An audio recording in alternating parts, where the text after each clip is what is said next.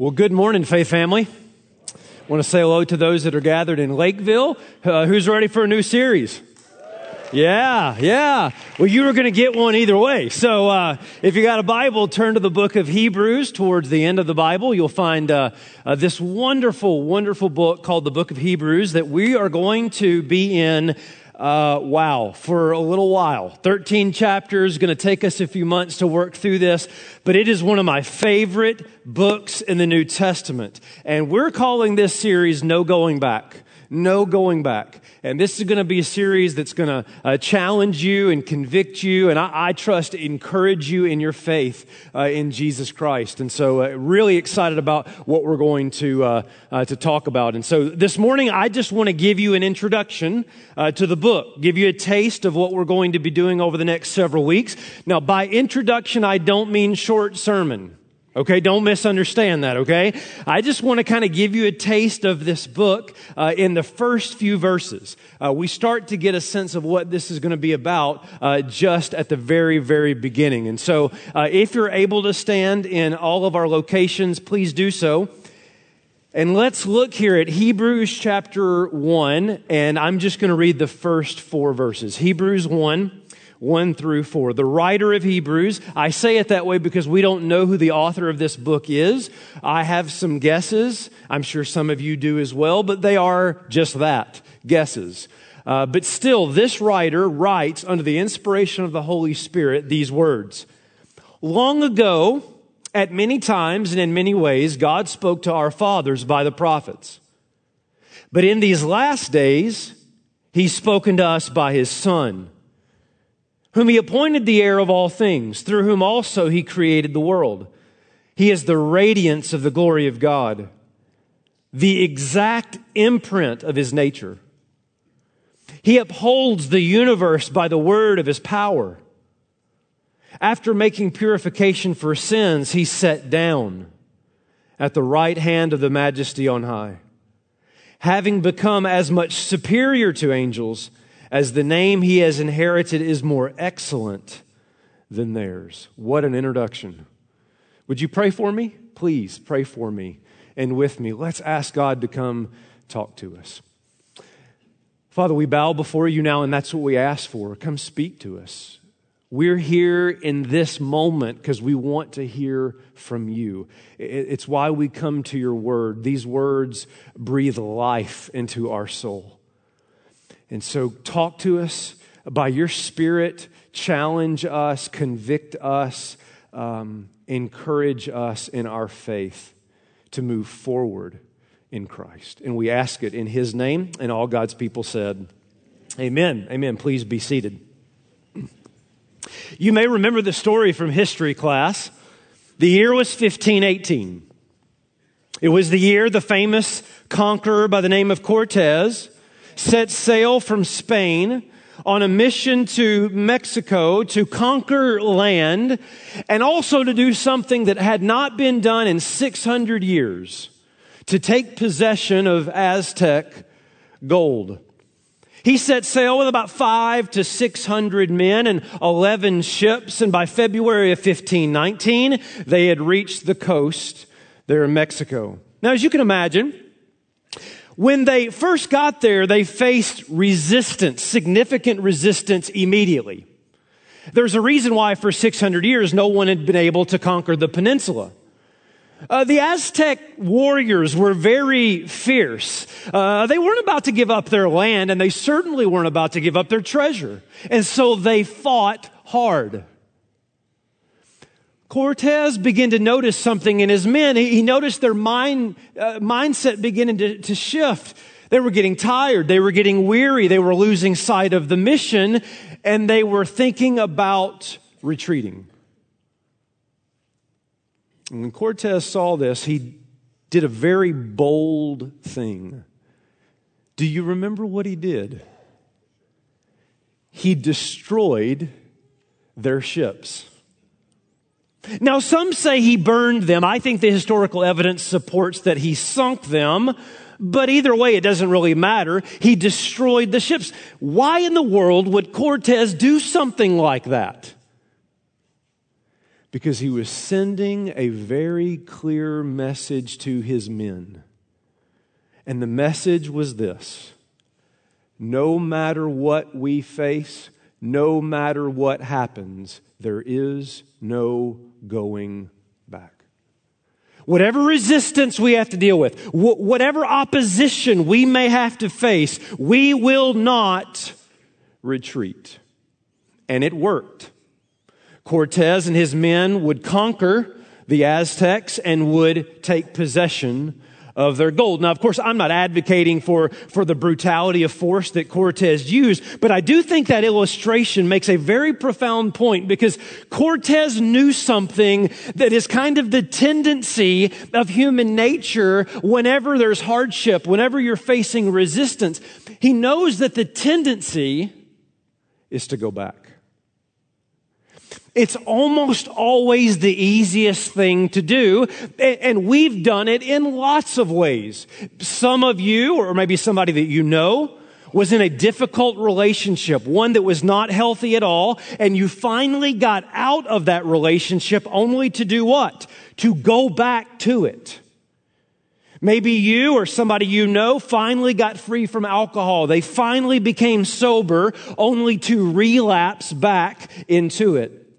Some of you are making progress in your diet and exercise. You are beating those cupcakes. You are doing good, man. You are losing weight, only to revert back to those unhealthy patterns of eating. We've done this. How many of you, the alarm clock went off in the morning and you knew you ought to tackle the day. You know that there's things you need to do, but it was a lot easier to just go back to sleep. How many plans has the snooze bar destroyed? Yeah. You wake up, you know what? I'm not going to the gym this morning. Snooze. 8 minutes later, you hear the alarm. You know what? I took a long shower yesterday. Snooze. 8 minutes later, you hear the alarm. You know what? I always wanted to go on welfare. Snooze. The best is when you wake up, you look at the clock, and you see you still have time to sleep. It's like finding $1,000. This is my lucky day /night/day. Love bed. Every one of us knows what that's like, right? Not on Sunday morning, of course. We all know what it's like to go back. Everybody's done that in some way, in some type of situation. Why? It's easy. It's predictable. It's familiar. It's comfortable.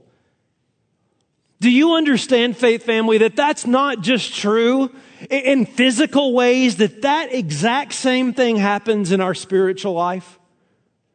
I mean, how many of us in our pursuit of Jesus have had those moments, had those seasons, had those days when we were tempted to retreat back to disobedience, relapse into sin, slip back into an old way of thinking rather than to press forward in our faith? Anybody? If you know what that's like, then you know exactly what the group of Christians that this letter is written to, you know exactly what they're going through. They are tempted to go back.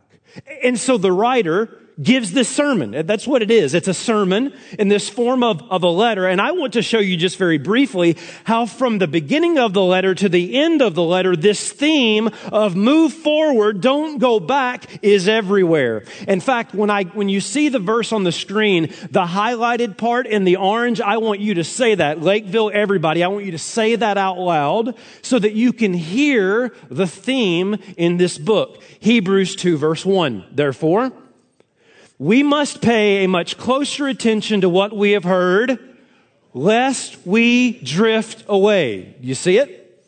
Hebrews 3:12. Take care, brothers, lest there be in any of you an evil heart, an unbelieving heart, leading you to fall away from the living God. You say, that sounds like you can lose your salvation. We'll just wait till we get to chapter 3. We'll talk about it. Hebrews 4 verse 11. Let us therefore that is move forward so that no one may fall by the same sort of disobedience. Then you get to chapter 6, verse 1. Let us leave the elementary doctrine of Christ and go on to maturity. Then you get to chapter 10. Let us draw near. Let us move forward with a true heart, in full assurance of faith, with our hearts sprinkled, clean with an evil conscience, our bodies washed with pure water.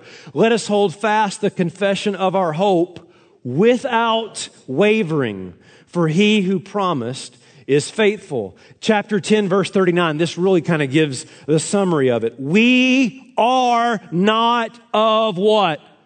Those who shrink back and are destroyed, but those who have faith. I'll give you one more all the way into chapter 12, verse 1. Therefore, since we are surrounded by so great a cloud of witnesses, let us also lay aside every weight and sin which clings so closely, and let us run with endurance the race that is set before us. Do you see? I'm giving you all those scriptures because I want all the way from chapter 2, even to chapter 12, and everything in the middle. The whole book is simply saying this: destroy the ships. You're not going back. You're not going to retreat in your faith. You're not going to give up and give in. You're going to press forward towards Christ.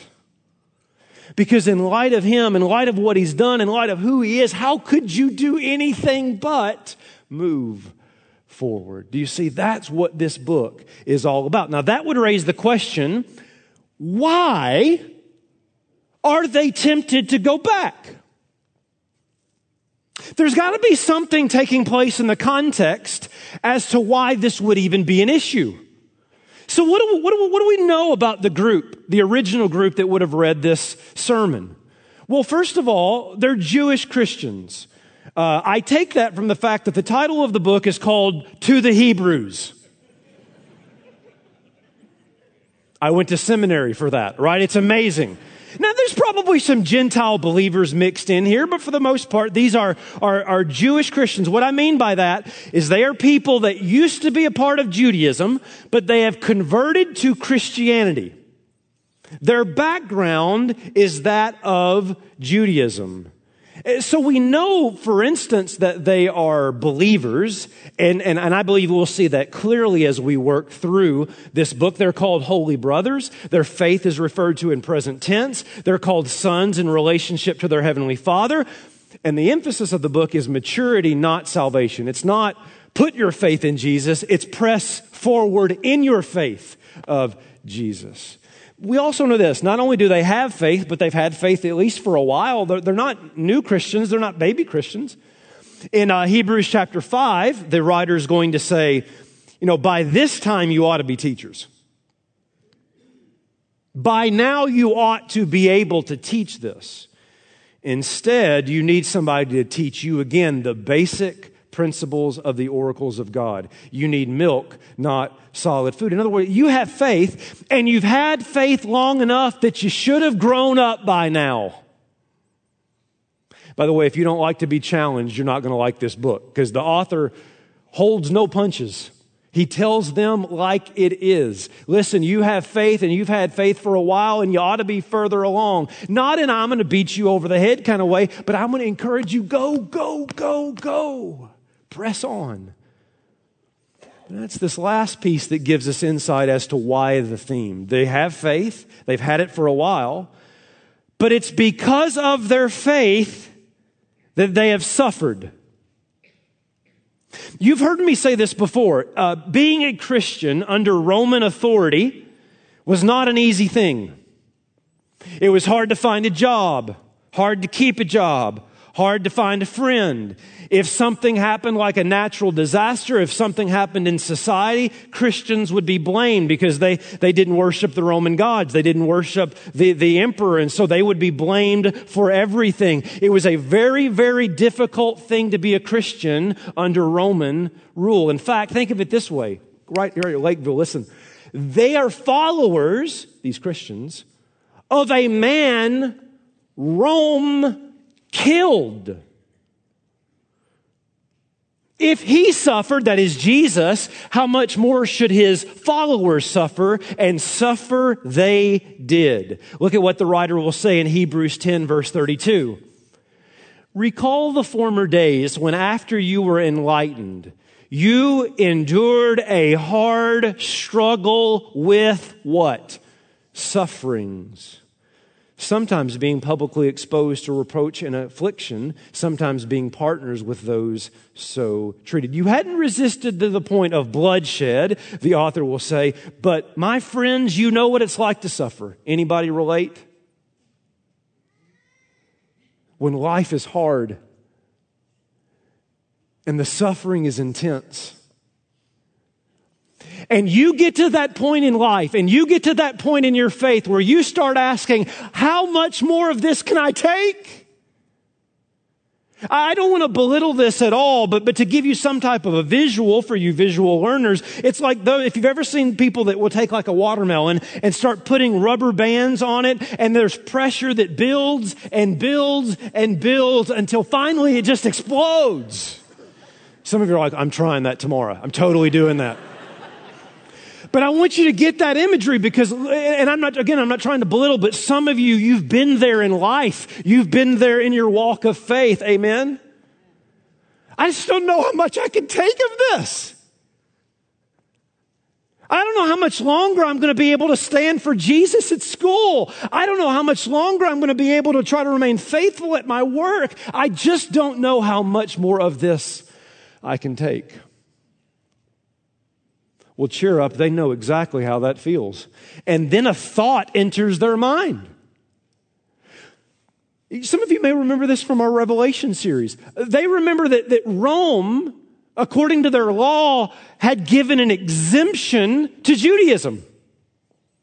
Jews didn't have to worship Roman gods. They didn't have to worship the emperor, which meant they didn't face persecution. So these Jewish Christians say, I've got a really good idea. Why don't we do what our forefathers talked about doing back in the wilderness? Why don't we just go back?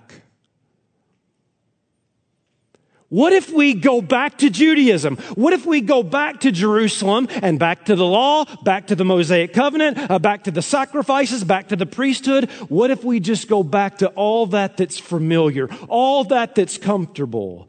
Then life would be a little easier. And the writer will take 13 chapters of a sermon. You thought my sermons were long, right? Nowhere close. 13 chapters that this writer will spend to say this. You must be outside your mind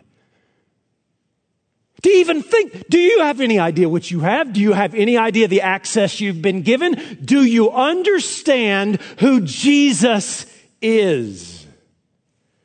Because if you did, you wouldn't go back. And that's exactly how he starts this sermon.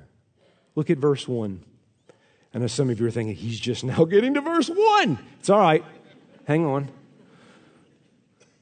Long ago, at many times and in many ways, God spoke to our fathers by the prophets. What a start. Here's what he says. Here's what you know. You know that God spoke partially in the past. God spoke partially in the past. He's saying that in the past, God spoke to our fathers, and he did so in a lot of different ways at a lot of different times. Adam in the garden, Moses in the bush, Jacob in the dream, Elijah in a still small voice, Jonah in a storm, Israel through the prophets. For Pete's sake, he even spoke to Balaam through a donkey.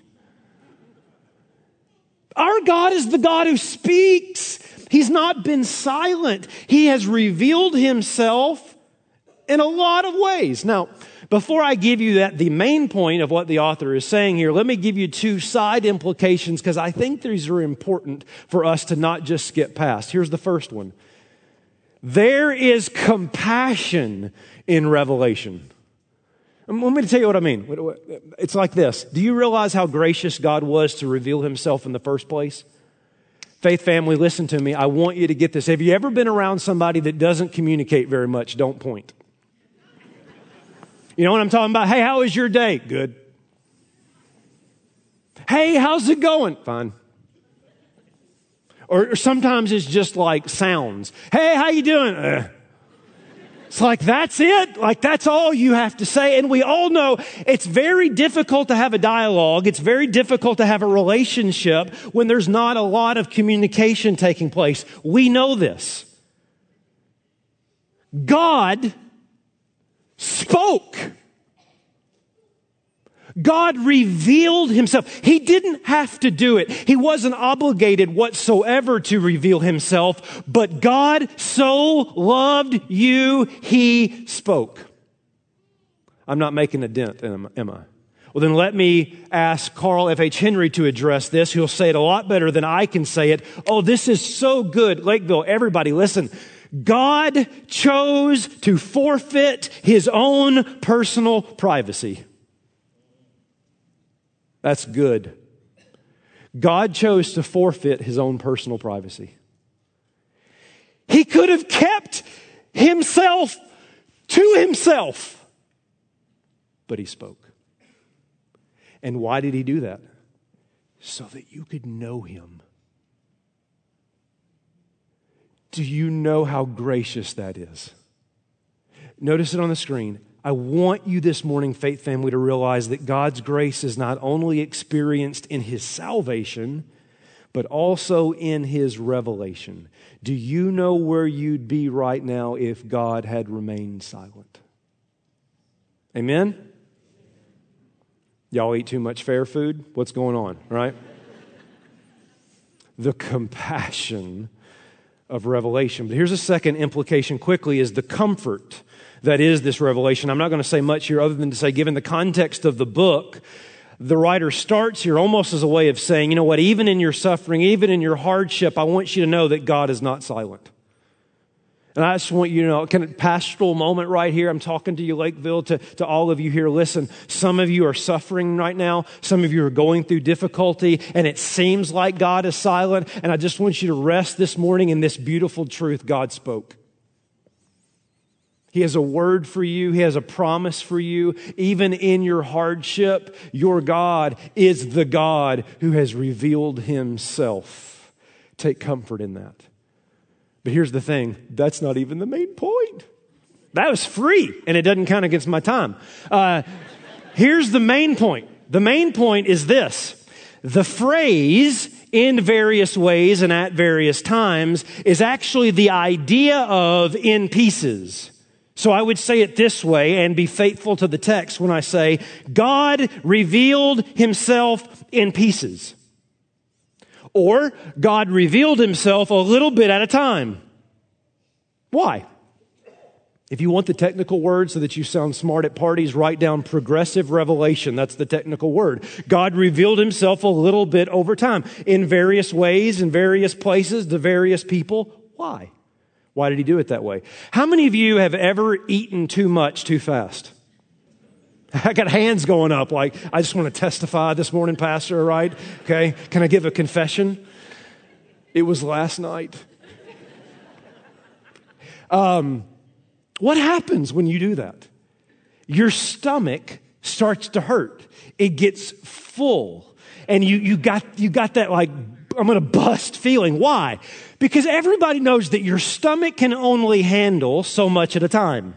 We know this. Some of you push that limit, right? But you know, it can only handle so much at a time or it's going to hurt. What about this? How many of you have ever been in the dark and then all of a sudden somebody turned on all the lights? What was your response? You were taken back. Why? Why was that your reaction? Because your eyes can only handle so much light at a time. What's the point? God revealed himself in pieces because he is so infinitely glorious. There is no way human beings could grasp the greatness of his glory in a single dose. And so he had to do it in pieces. He had to do it at various times and in various ways. And so he'd give a kingship, and he'd give a temple, and he'd give animal sacrifices, and he'd give a law, and he would set up a holy of holies. And he would do all these little things, all of these little pieces throughout the Old Testament that revealed himself in some way. You with me? And that's the way it was. And you of all people know this, Jewish Christians. It's the way it was. Until. Verse 2.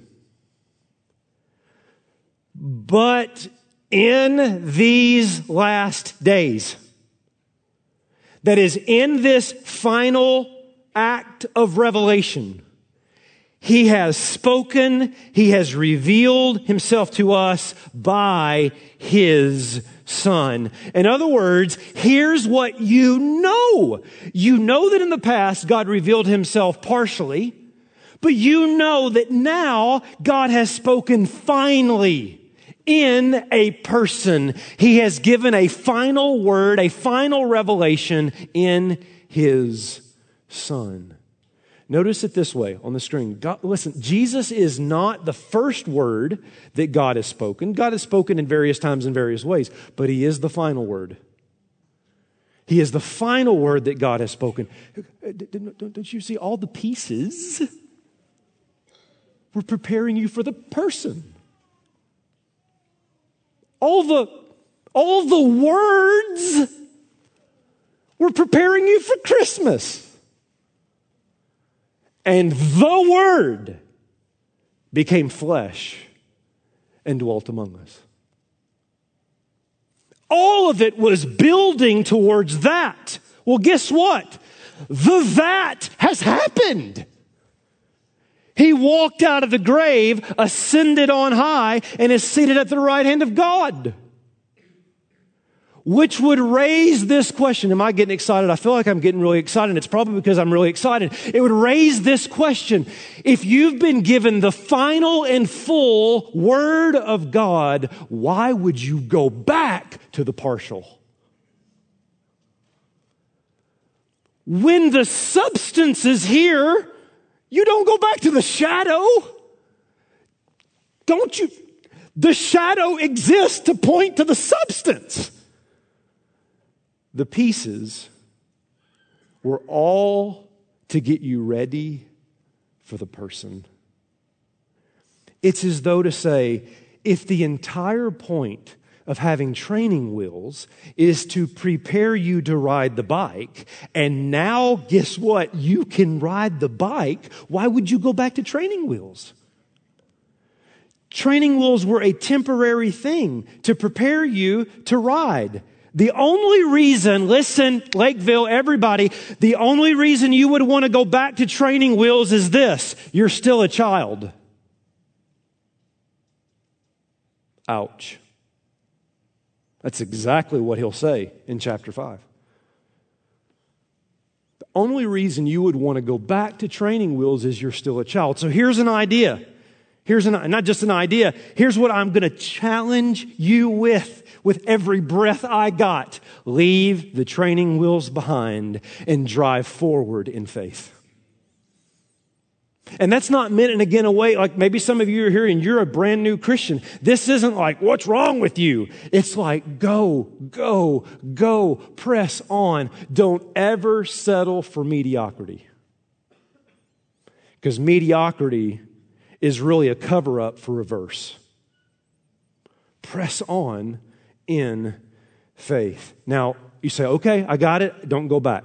I think he said that about 50 times this morning. Don't go back. So how do I not go back? Where do we start? And I don't normally take notes, Pastor, but this sounds pretty important, so I'm ready. Give me 3 tips of not going back. Ready, go. I'm ready. 5 practical ways to go forward in your faith. That's what the sermon ought to be, right? We're ready. It's interesting, that's not what the author gives us, is it? I think this is profound in terms of the text. The author doesn't start with the insufficiency of the old. He just points you to the sufficiency of Jesus. In other words, here's the simple answer. Lakeville, everybody right here, do you want to know the first step of moving forward and not going back? It's this: get a fresh vision of who Jesus is. Because when you see who He is, there ain't no going back. Look at the second part of verse 2.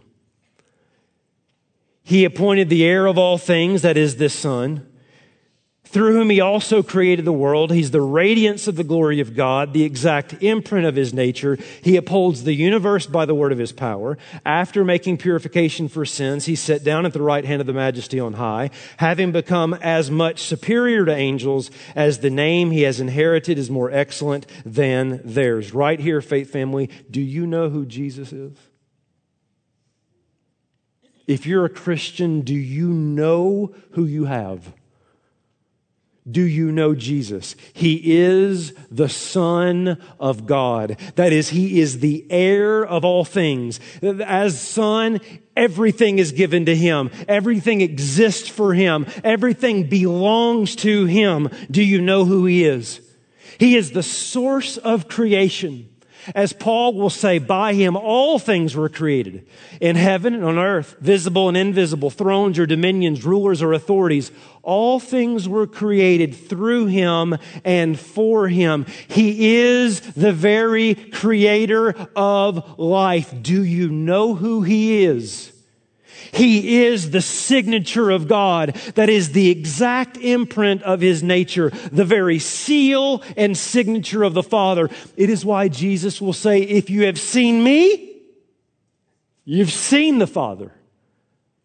For in the beginning was the Word, and the Word was with God, and the Word was God. He is the very imprint, the very nature of God the Father. He is the sustainer of life. He upholds the universe by His power. In Him we live and move and have our being. Do you remember that song you sang as a kid? He's got the whole world in His hands. Do you know who He is? He's not just the sustainer of life. He's the final sacrifice for sins. He offered up His perfect life for our imperfect life. And after He offered Himself on the cross and 3 days later walked out of the grave, He ascended on high and He sat down, the text says, as if to say, everything that I said on the cross, like it is finished, is. It's done. You don't have to do, because I already did. You don't have to try to make yourself acceptable for God. You have to accept the very righteousness of Christ. You don't have, oh, glory, I'm getting excited. You don't have to offer your own sacrifices. He already offered Himself as a sacrifice. And, the writer says, the final purification for sins. Because of Jesus, it really is finished.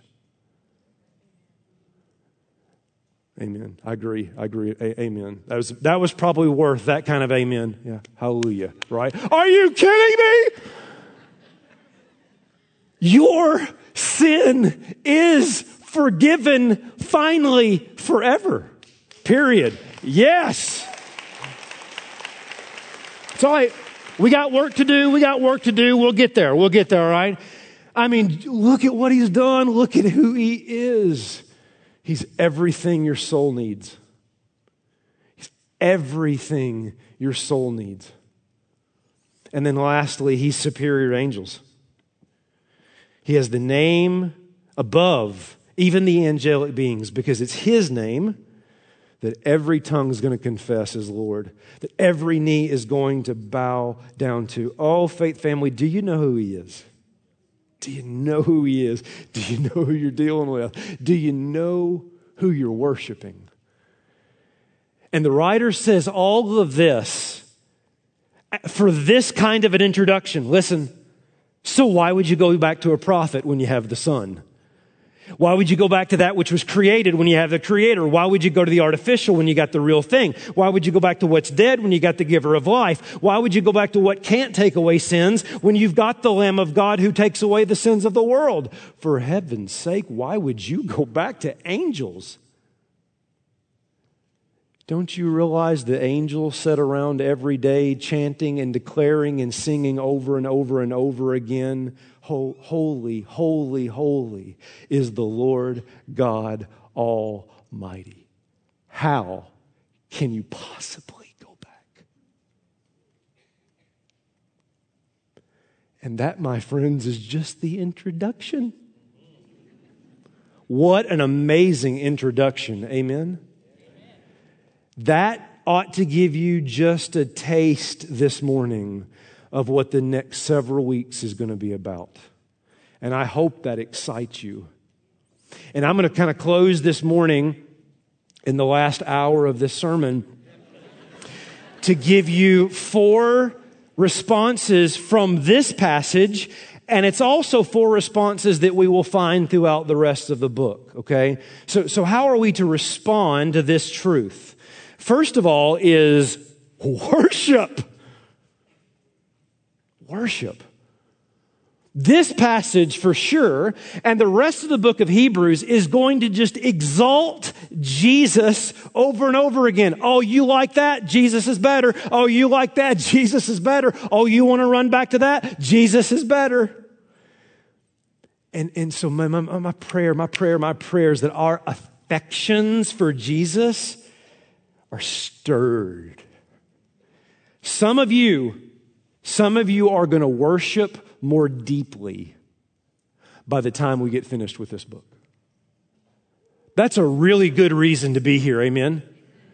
It's going to deepen your worship. Here's the second thing that I trust this passage and the book will do for us, and that is give us a deeper sense of gratitude. A deeper sense of gratitude. The author of Hebrews is going to do this a lot. He's going to make the point of, do you have any idea how good you have it? In other words, do you realize the time in which you live? Because this final word of the Son has come, do you realize how much more you have than all of those in the Old Testament? And as I thought about that, I got to thinking about this. I wonder how Moses would respond if he heard what most Christians complain about in churches today. I already got to preach. Amen? That's right. I wonder what Moses would say if he heard people complain about construction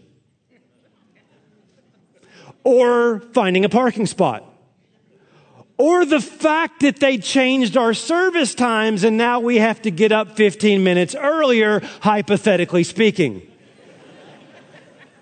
And so I got to thinking, what would Moses say to a Christian complaining about those things? I think he'd say something like, yeah, and then what happens? You get to be at a church that meets, period, regardless of what time it meets or how early. And it meets several different times in several different locations. And what do you get to experience and what do you get to hear when you meet at said church? Oh, only the gospel of Jesus Christ sang about and proclaimed. I would give 2 stone tablets and a burning bush for that privilege.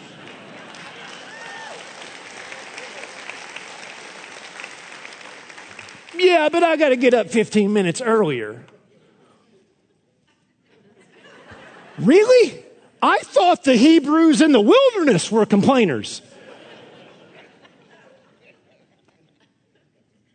Now, I am sarcastically, it's my spiritual gift, I am sarcastically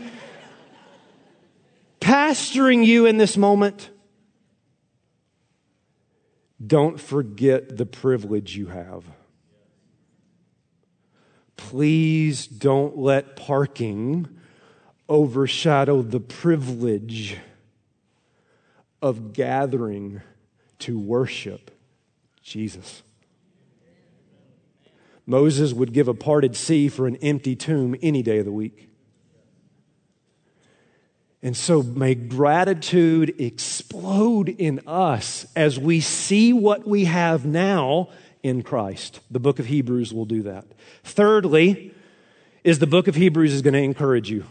Man, brother, sister, if you're here and you're struggling and life is hard and it's difficult and you're like that watermelon I showed you a little bit ago, you're just about ready to explode. One more rubber band of suffering gets placed on you and you're done. Come back. Because I believe God, through this book, is going to encourage your heart. And that He's going to say to you, sister, you ain't giving up. Your story's not finished. You're not going to explode. I'm going to keep you to the end. It's going to encourage your heart. And then lastly, would just be the word relationship. and many of you have heard me preach, so you know how big of a deal this is. The book of Hebrews is going to destroy religious traditions.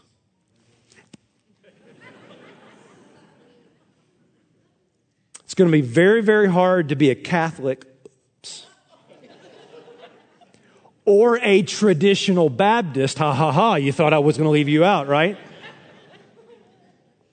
Whatever spectrum you're on, the book of Hebrews will not let you hold on to your tradition. It will say, run to Christ.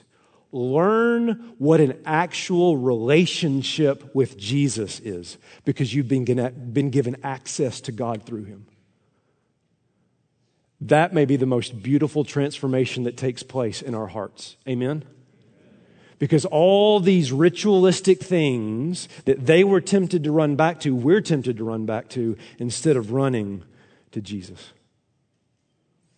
I'll close with this sincerely. Back in, it was late 1800s, there was just an amazing revival, gospel movement that took place in northern India. Places that were closed to the gospel became open to the gospel, and there was really an amazing work of Christianity that took place there. It wasn't without its cost. A lot of the early converts of that movement were killed for their faith. There's a story about a Welsh missionary that moved to northern India, one of the most difficult villages to evangelize, and through his ministry led a man and his wife and their 2 kids to faith in Jesus. And when the village leaders heard about this, they decided, not here. We will make an example out of this man. We will make an example out of this family. And they drugged them into the village, and everybody was gathered around, and they took the man, and they basically said, if you do not renounce Christ, we are going to kill your family. And they grabbed his children. And they looked at that husband and they said, if you do not renounce Christ, if you do not turn from Christ, we will kill your children. And here's what the man said, and I quote, I have decided to follow Jesus. There is no turning back. And they killed his children. And then they grabbed his wife.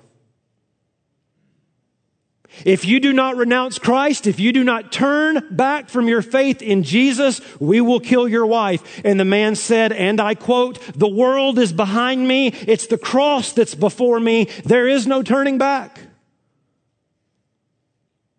And they killed his wife. And then they grabbed him. And they said, this is your last chance.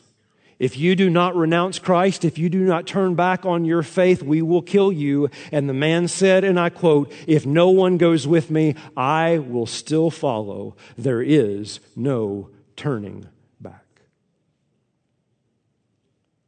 And they killed him.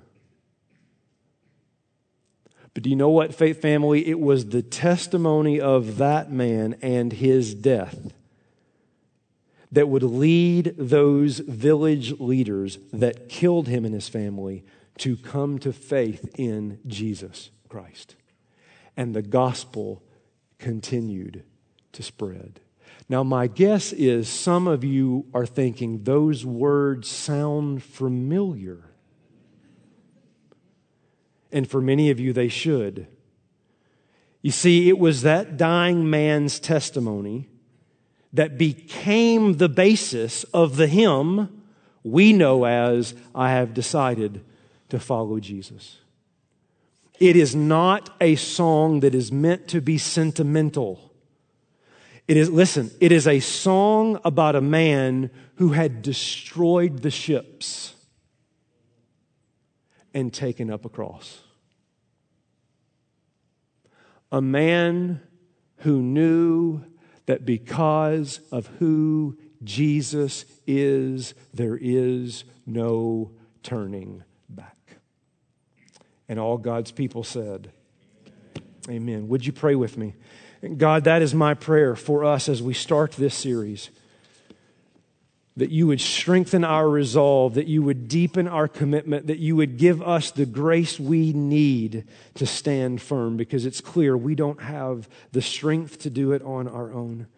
So God, would you, by your grace, fill us, that we might press forward in faith and not retreat, that we would burn the ships, whatever those things are in our life that keep drawing us back, that we would move forward.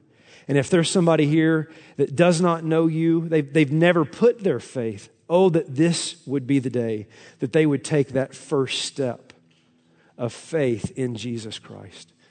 And so, Lord, speak to us, draw us, whatever it is that you would have to say to us, make it clear on our hearts this morning, we pray. In Jesus' name, amen. As we